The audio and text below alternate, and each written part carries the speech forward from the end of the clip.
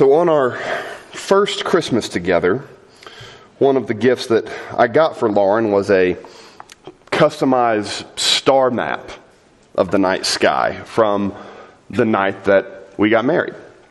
I got it from this company where you put in the coordinates of where you were and you put in the date and you get this frame poster showing you the exact position of all the stars and all the constellations of what the sky looked like on that night. And so hanging in our bedroom is a poster of exactly what the sky looked like on August 12th, 2017 at 33.5207 north and 86.8025 west.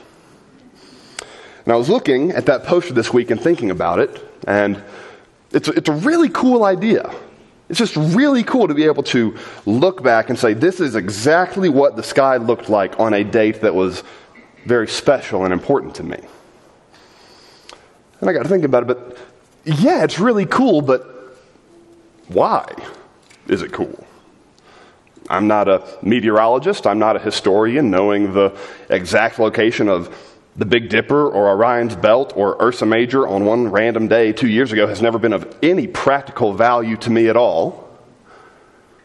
So if it's never been actually practical or useful, then how's that company even in business? Like what itch is it scratching in us? What is it about the stars and about our lives that make us want to mark our lives by the stars?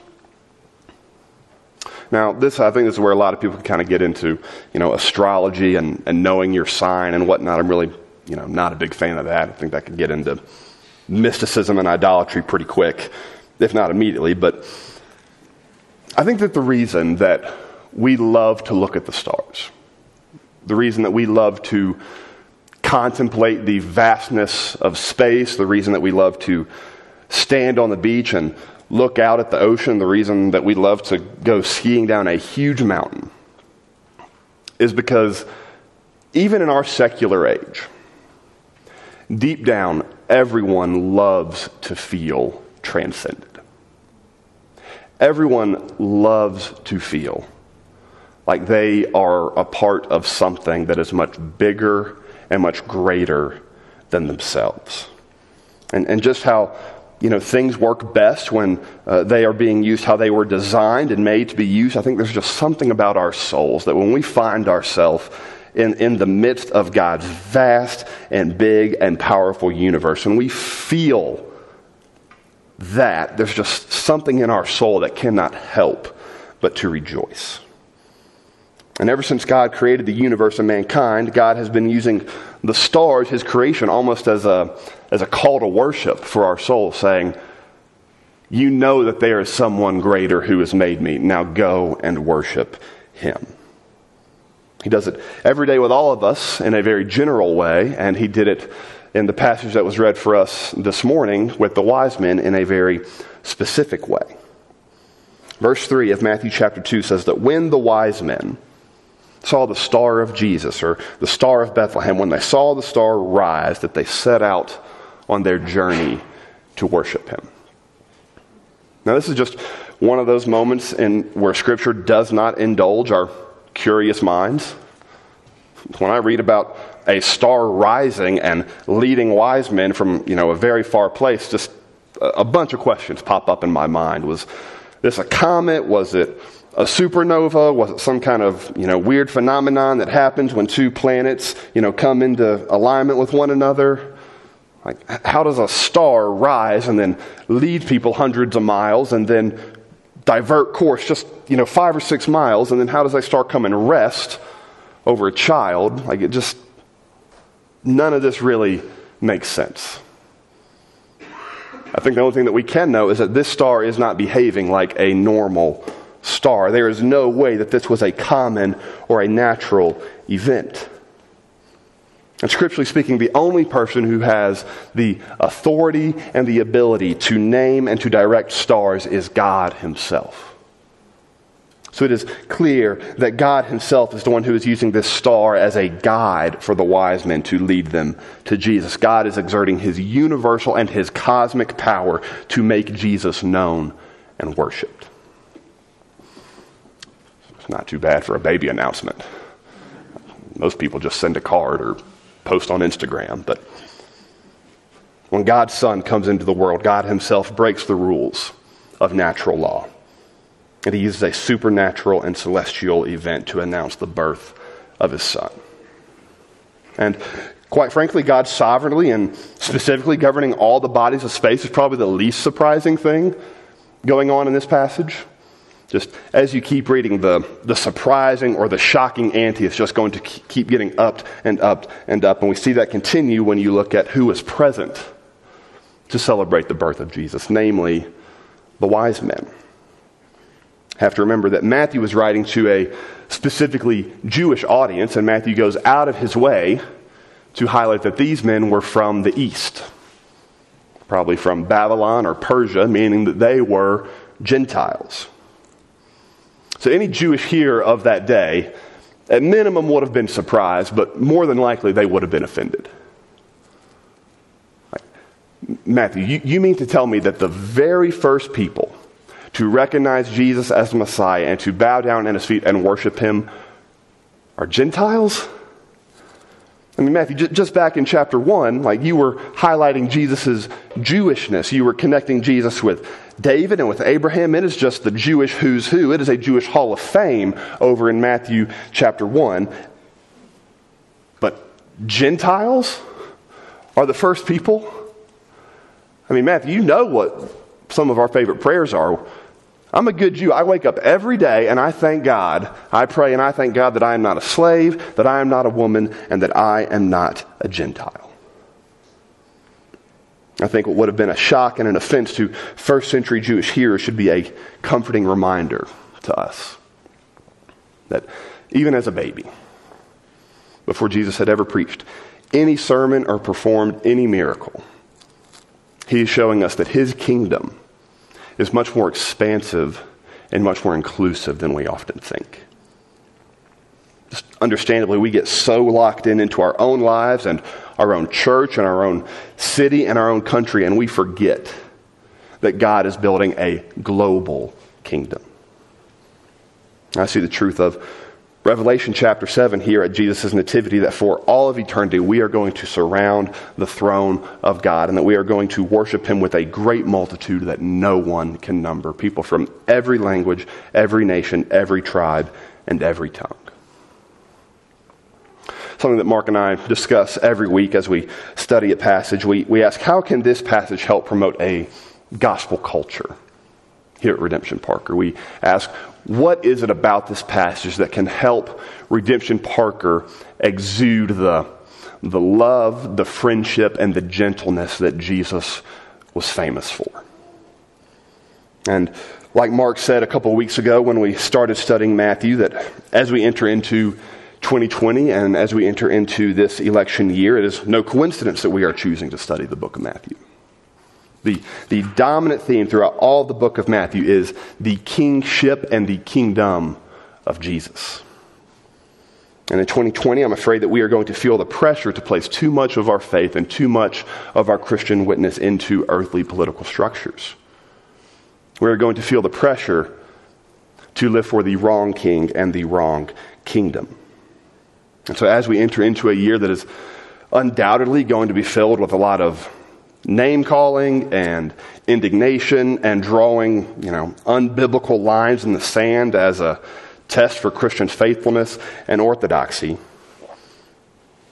what if we did our best as a church to have a revolutionary and countercultural gospel culture? What would happen if we had a gospel culture that has room for someone who's different than you? What if we have a gospel culture that shows that our foundational unity is not in our politics, but in our God? A gospel culture that shows that no one person and no one church can reflect and portray the fullness of Jesus and his kingdom, and that we need the wisdom and the strengths and the gifts of those who are different than us. I see that being modeled for us in some of Jesus' very first days here on earth. Even at Jesus' baby shower, as people from different parts of the world with a different language and different values, they are welcomed in, and they find room to worship at the feet of Jesus. And so merely the presence of the wise men would have been a shock to Matthew's audience, and what the wise men actually said would have caused even a bigger stir. They were going around and they were asking, "Where is he who has been born King of the Jews? For we have come to worship him." Now, where I'm from, we'd say, them be fighting words. Because if you are confessing that one person is king, the implication behind that is that nobody else is king. Just notice the contrast here. In the days of Herod the king, the wise men are going around asking, "Where is Jesus the king?" And so in confessing that Jesus is the king, these wise men are rejecting that Herod is the king. They are rejecting his reign and his rule. So that's why in verse 3 it says that when Herod the king heard this, he was troubled. Now, if you know anything about Herod, you know that that is going to be the most mild way you could possibly put Herod's demeanor. If you just read the rest of chapter 2, you know that Herod is going to commit infanticide. He is going to have every single young boy in Bethlehem murdered. We know from other historical sources outside of Scripture that Herod was an absolute megalomaniac. He was just so obsessed with his own power and his own authority and his own kingdom that eventually just that sinful self-centeredness ran its course, and he just had an absolute break with reality. He ended up killing his uncle, he killed his own wife, he killed his mother-in-law, he killed his brother-in-law, and he killed 3 of his own sons.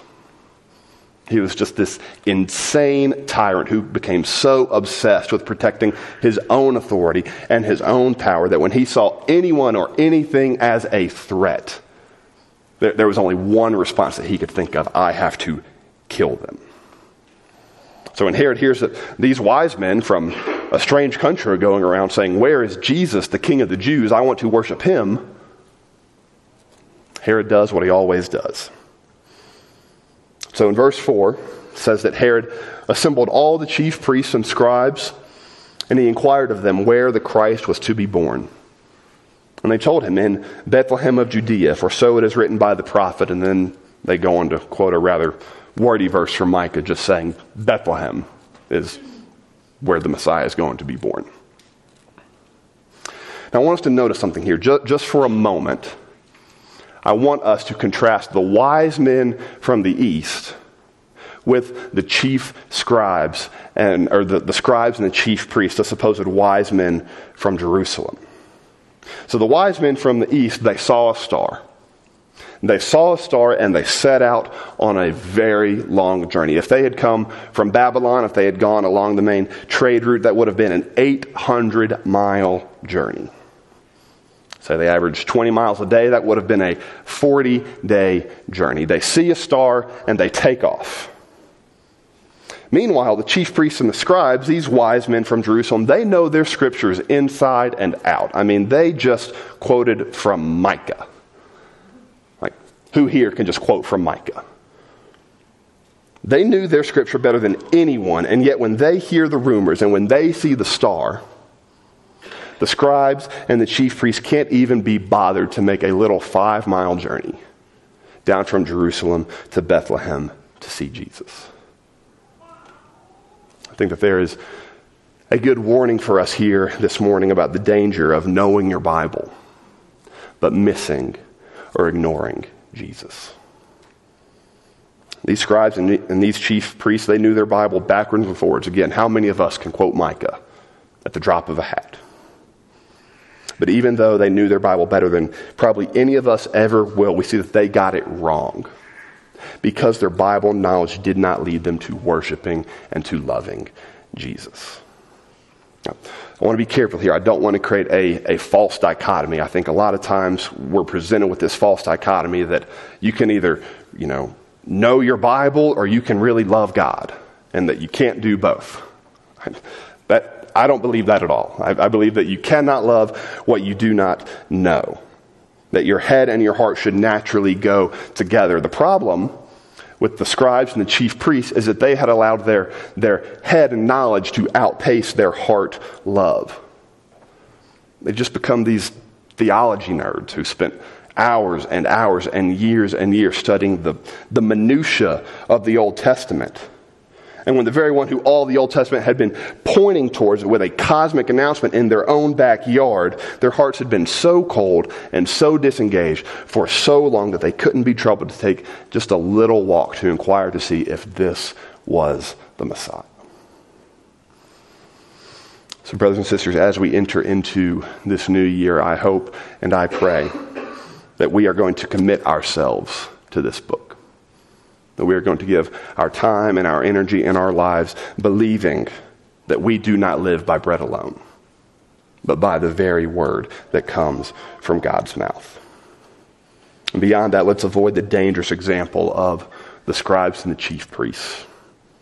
I pray that every time that we open this book individually on our own and when we open it corporately as a church body, that our knowledge and our understanding of God would grow, and that with that, our hearts would grow kinder and warmer to Jesus. And so while the scribes and the chief priests are a bad example for us, we see that the wise men from the east are getting it right. So then in verses 10 and 11 says that when they saw the star, they rejoiced exceedingly with great joy. And going into the house, they saw the child with Mary, his mother, and they fell down and they worshiped him. Now, if you are not a believer, if you would not consider yourself to be a follower of Christ, I wonder what you would think of the wise men's response in these verses. See, I think that these wise men from the east are very similar to a lot of the people in this room. These wise men had heard of Jesus. They didn't know everything about him. They didn't know everything that he would do, but they were interested. They were asking questions. They would be what we might call a seeker. They would consider themselves to be spiritual, but not really religious. So they had come from the east. They probably mixed and matched a bunch of spiritual practices, and they were just saying, okay, who is this Jesus? So to the person who would identify as being like one of those wise men, let me just make one incentivizing observation. What was the one emotion that the wise men felt when they encountered Jesus? Verse 10 says that they rejoiced exceedingly with great joy. When they encountered Jesus, their hearts melted and their knees buckled, and they could not help but to worship him. In the Greek, when Matthew is describing the wise men's joy, he's just piling on adjective after adjective after adjective. It's not great grammar, it's not great writing. But he is very clear that the one thing that these wise men felt when they met Jesus was their hearts exploded with joy and happiness. And believe it or not, 21st century wise man or wise woman, joy is what is offered to you in the gospel of Jesus Christ. Jesus can make you happier than any other king and any other kingdom that this world has to offer you. And Jesus is unabashed about the joy that he will give you. It's not this added on prize that he pulls out from behind his back after you believe and say, here's just an added on bonus. Jesus is very upfront. He says that the primary motivation for the gospel is joy. John 15, Jesus says, I have come that my joy may be in you and that your joy may be complete and full. Yeah, you've been trying all these other lesser joys. You've been trying everything that the world has to offer you, and it satisfies for a little bit. But then it's just going to leave you more empty than when you even started. But I have come that my joy may be in you and your joy may be complete and full and lasting. And let's be honest, that's what we all want. All of us want to be happy. That's the reason why any of us do anything. It's the reason why you got up this morning. That's the reason why you are here. Deep down at our core, we are all hedonists. We are going to go after anything that can give us the most amount of pleasure. And Jesus shows us that he is the one that our hearts were designed to feast on, and that he can give us great joy. When I see the wise men's joy, I'm actually reminded of Jesus' parable about the treasure that was hidden in a field. It's a very short parable in Matthew 13. Jesus just says that his kingdom is like a treasure hidden in a field. And that when a man found the treasure, in his joy, he went and sold everything that he had to buy that field. So metaphorically, this man has met Jesus. He has found the king and the kingdom that his heart has been searching for. And in his what did he go and sell everything that he has? In his joy. Jesus had taken over this man's heart. Jesus is now what this man loved more than anything. Jesus is what this man found more happiness in than anything. So out of the abundance and out of the overflow of his joyful heart, this man sold everything. He'd given away everything that he had ever had, and he was happier than he had ever been. Because Jesus is more valuable and joyful than anything that this world can offer you. That is the kind of joy and happiness that Jesus offers to us. And if you think about it, I think that the wise men were actually embodying this parable. In his joy, the man gave up all of his earthly treasures to gain Jesus. And these wise men, when their hearts were satisfied in Jesus, that resulted in them giving up their treasures. That's why the rest of verse 11 says that when they opened their treasures. They offered him gifts of gold and frankincense and myrrh. Now, aside from being the OG of essential oils, whether the wise men did this intentionally, I think there is some symbolism for us to recognize about the gifts that the wise men brought to Jesus. We know from history and from Scripture that certain ideas are often associated with the kinds of gifts that you bring, and especially in that culture, it was customary when you are in the presence of a superior to bring a gift. And so we know that gold was often given to a king. In 1 Kings chapter 10, when we are hearing about all of King Solomon's wealth, gold is used over 10 times. So by giving Jesus gold, the wise men are emphasizing the royalty and the kingship of Jesus. You are a king and you are deserving of gold. Frankincense was often used in the Old Testament in various offerings and sacrifices to God. We see it in Nehemiah 13. It would be offered on the altar of the temple as a sacrifice and an offering to God. And so in offering frankincense to Jesus, these wise men are emphasizing the divinity of Jesus. They are saying, with gold that you are the king, and with frankincense that you are God. And last we see that the wise men gave Jesus some myrrh. This one takes a little more imagination because the connection isn't quite as obvious, but we know of two other times in the Gospels when Jesus was given myrrh. He was given it in Mark 15 at his crucifixion. He was offered some wine mixed with myrrh. And then he was offered it in John chapter 19 as his body was being buried. It was like a spice and a perfume that would be used in a burial. So the only other times that Jesus was given myrrh was in connection with his death. Myrrh was given to Jesus when life was leaving his body. So if gold recognizes Jesus' kingship, and if frankincense recognizes Jesus' divinity, then I think that the myrrh recognizes Jesus' humanity. The myrrh given to Jesus at his birth was a foreshadowing of his death. And Jesus, though the king and though God, he had put on human form and he had come to die. So there are many unusual things about Jesus and his birth story. You have the unusual star and the unusual men with an unusual message. Jesus truly is an unusual king with an unusual kingdom, but nothing makes Jesus' kingship and Jesus' kingdom more unusual than his willingness to die for his people. See, most kings would just sit in their throne room and they would order their army to go out and to fight a battle.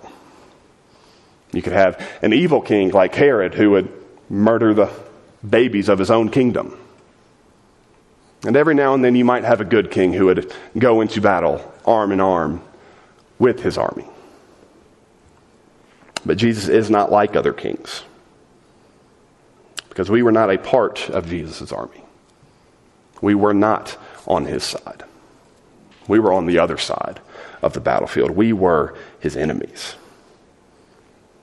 Then Jesus came as one of us. He looked at us and he took mercy on us, and he took on our flesh, and he took on our frame, and eventually he took on the sin of his own enemies.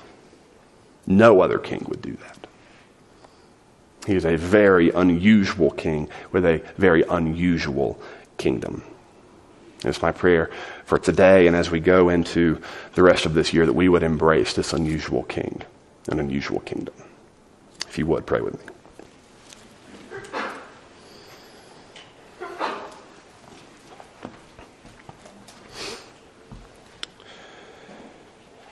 Jesus, we confess that you are our King.